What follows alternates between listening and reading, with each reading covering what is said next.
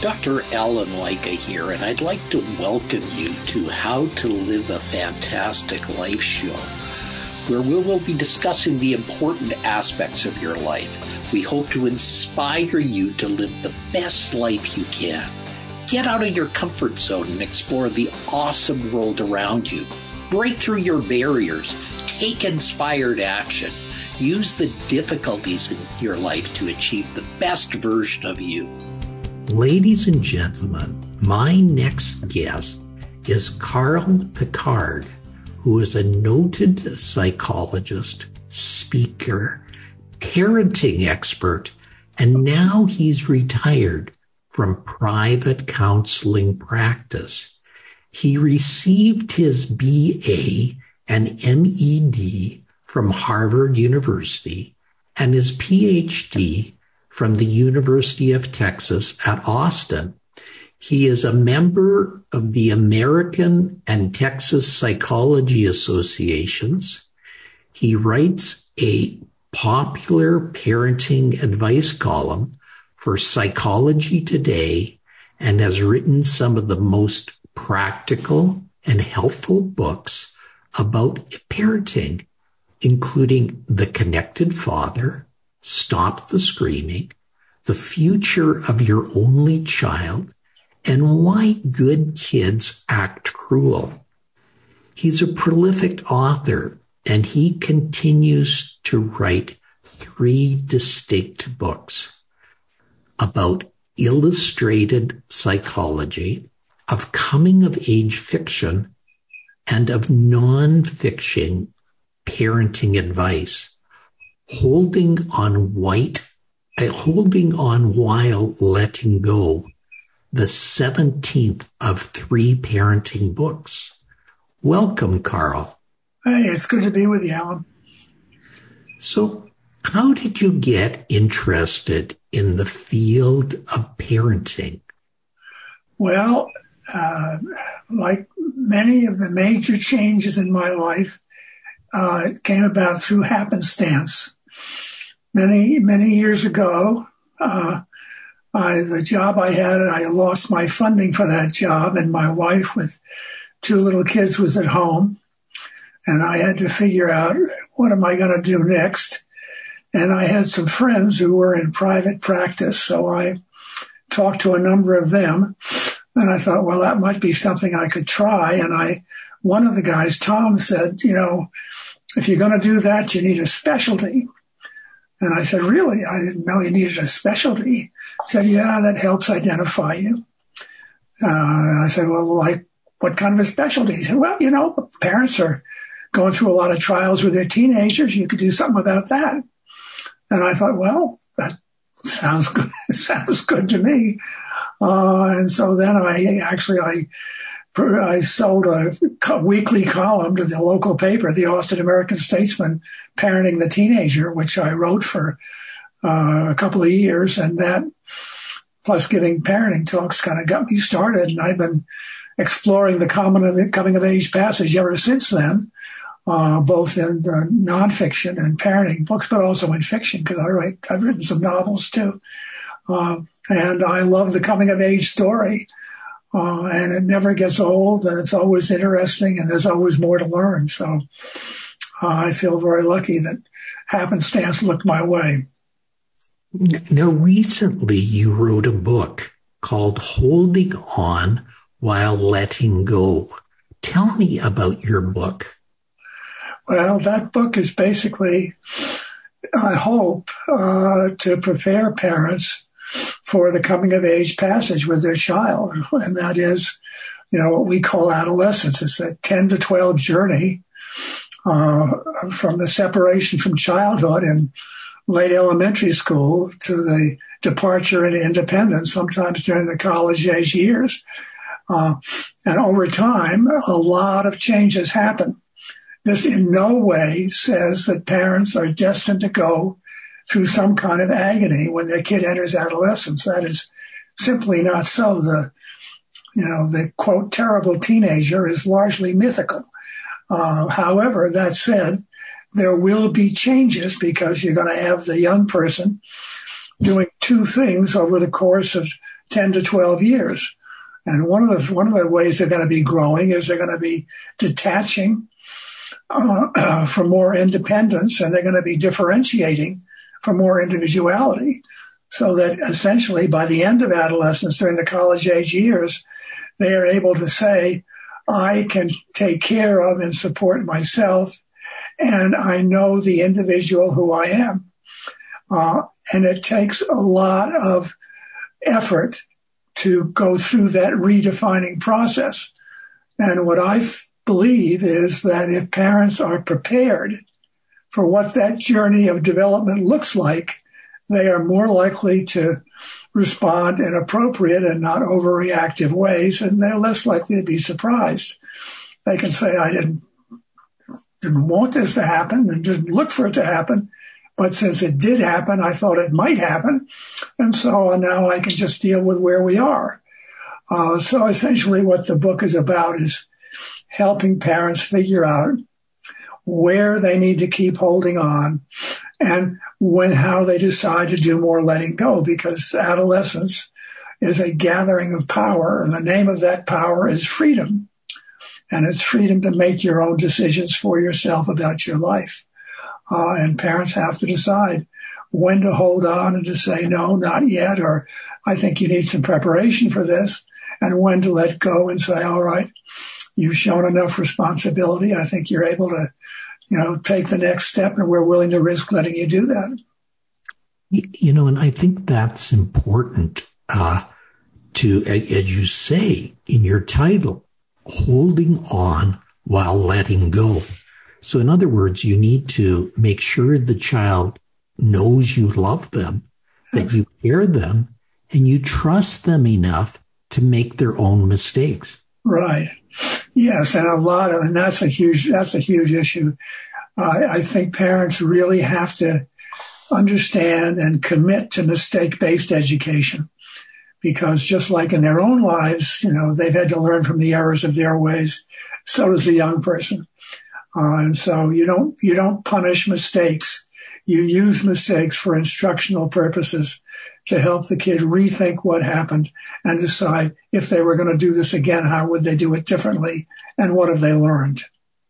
Yeah, and hopefully along the way, the parent has given enough confidence in their child and upbringing in their child that their child makes the right decisions along the way. Oh, sure. And the child makes lots of right decisions. And it's good you said that, because, that's a huge part of the parenting responsibility. And that has to do with being able to recognize the good decisions being made and to compliment the kid on them, and just to say, you are finding your way. You are making good choices. Good for you. And, I think children are going through those changes earlier in these days because of the things that are happening in society. Is that not right? Well, I think, there's a bit of revolution. So that, my children have grown up in an age that I did not grow up in. I grew up in one world, basically, and that was the offline world. Children today are growing up in two worlds, the offline and the online. And what the online does is it obviates the old question. The kids say, I want to know about this. And the parent could say years ago, wait until you're older and we will talk about that. That's no longer a viable response, because now through the internet, information of most any kind is only a click away. And so whenever the kid is curious or exhibits curiosity in something, that is the time to talk about it. And the parents say, I wish I didn't have to deal with this, issues around substance use or sex or rule violations early. Reality is, if that's where the kid's head is, it means that they need to, parents need to help the kid think through, what they're considering and what they're looking at. That's pretty important. So what are some of the common mistakes that parents make when parenting during the years of adolescence? Well, I think at the outset, the adolescence, I think, starts somewhere in late elementary school, usually between ages 9 and 13. And it starts with the separation from childhood. And I think, the adolescence is about freedom. And the first freedom that I think kids assert as they enter the coming of age passage is the freedom from rejection of childhood. Child saying, I no longer want to be treated. I no longer want to be defined as a little child anymore. I want something older and different. Sometimes what happens is parents will take that rejection personally. The parents will say, well, they don't love us anymore because they don't like cuddling with us and doing the old activities with us anymore. And it's not a rejection of parents. It's a rejection of the old child identity. The kid is separating from childhood to create room to grow, to detach, and to differentiate. And it takes courage to enter adolescence because this young person is giving up a huge amount of great traditional value. That is the closeness to parents, the commonality with parents, the lack of relative, lack of much disagreement with parents. And now all of a sudden, that relationship is changing. And that's hard for the kid to do. Adolescence is an act of courage. And I think parents have to remember that. This kid is pushing ahead for one freedom after another, and each of those freedoms is scary in a different way. Let's go through some of those freedoms that you talk about in your book, and maybe we can elaborate them on those a little bit. Well, the first freedom, I think, around ages 9 to 13 is the opening of adolescence, and that's the separation from childhood. And that's the freedom to essentially reject the old definition of childhood and to want something more, to want something different. And what parents tend to notice then has to do with the child, for example, may not want to have as much physical affection as they used to. An interesting one is where the child rejects the child names. So all of a sudden, the little boy says, don't call me Richie, call me Richard. And the little girl says, don't call me Lindy, call me Melinda. And what they're doing is they're using the formal statement of the name to essentially rename themselves in older terms. And that's what they're trying to do. They're trying to figure out, how can I start redefining in older terms? One of the things that I think parents need to remember around this first freedom issue is that this kid is going to be much more distracted, much more disorganized, because they've literally opened up a world of stimulation and possibilities before, in addition to letting go a host of, traditional ways of being that were of a lot of value to them. Sometimes, people will talk about, well, the kid has some kind of an attention deficit. And it's not really an attention deficit, I think. What it is, it's an attention overload. The kid doesn't know how to manage this host of possibilities that have now entered their world. And part of the parent job at that point is to provide the kind of support to help them stay sufficiently organized and sufficiently focused to be able to take care of the tasks at hand. How can a parent facilitate this without it becoming antagonistic? Well, it doesn't have to. It's not an antagonist. I mean, just because the child is asserting more differentness and diversity and disagreement, that doesn't mean that in some way they are attacking the parent. They are redefining, and parents need to see it in redefinitional terms.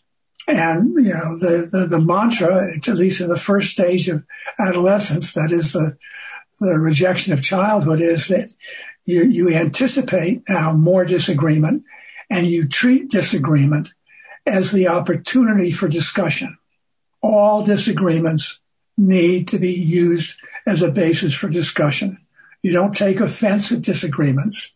You use them to essentially energize communication to keep you and the young person connected as adolescence is gradually growing you apart, which is what it's meant to do. Now, you say it's growing apart. Is there a time when that will grow back together?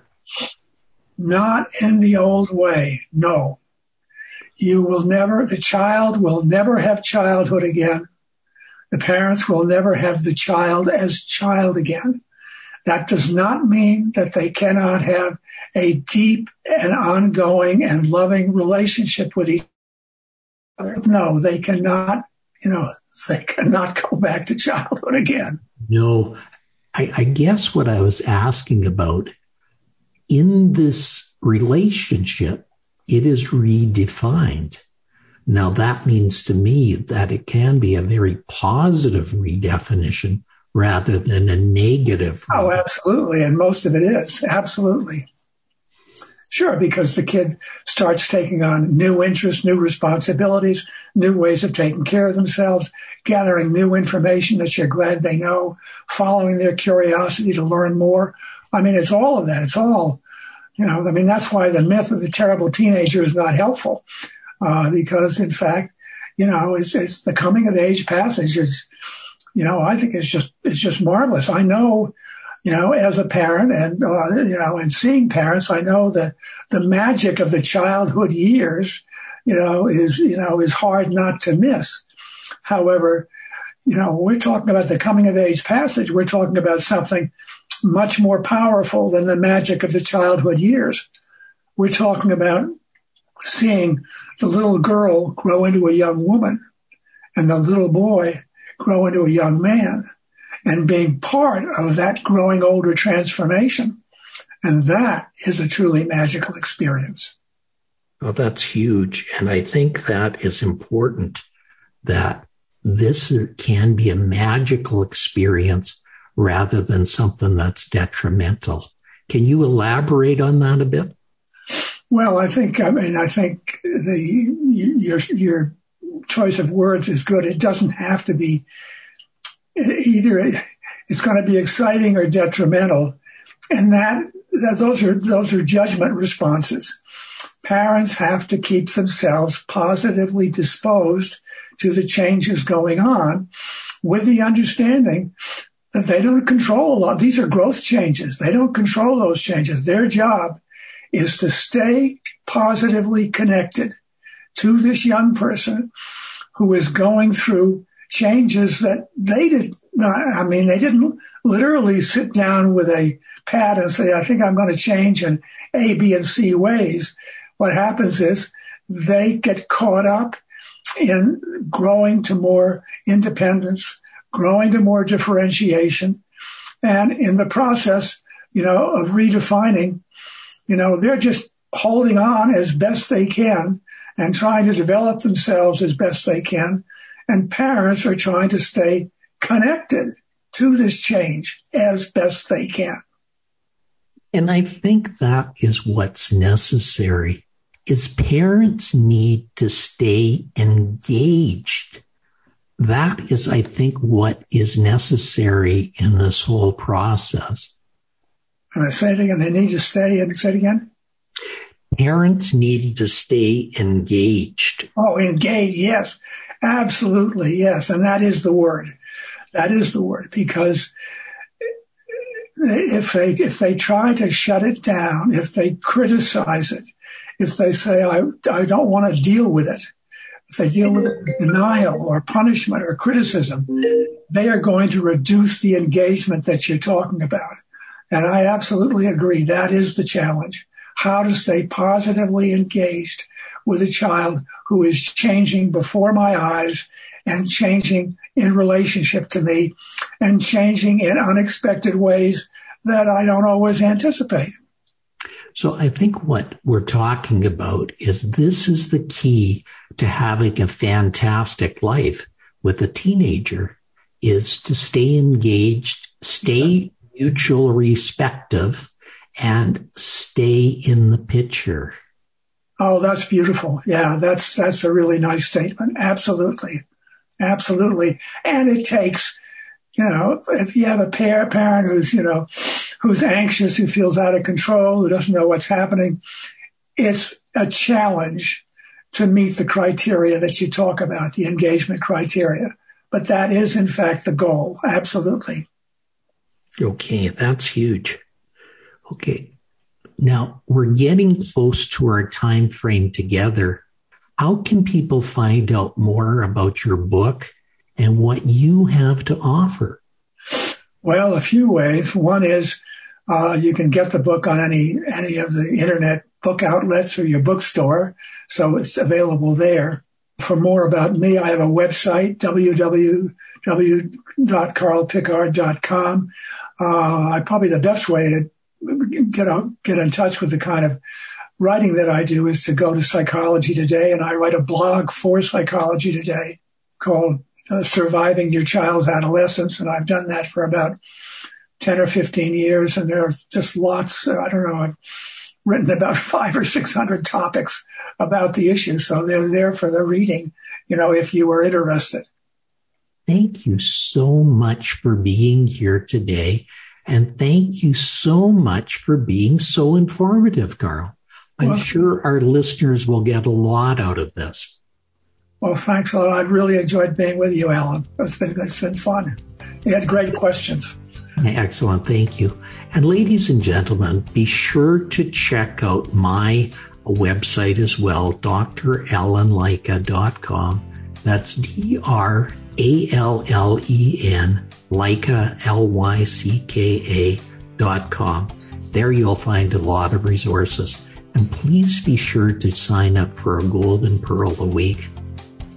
That is ensured to enhance your life and your schedule when you see them arrive in your mailbox every Tuesday. Bye for now. You've been listening to How to Live a Fantastic Life. Be sure and pick up a copy of Dr. Leica's book, The Secrets to Living a Fantastic Life, on Amazon.com. And you'll want to subscribe right here on this page so you don't miss a single episode. Have a fantastic day.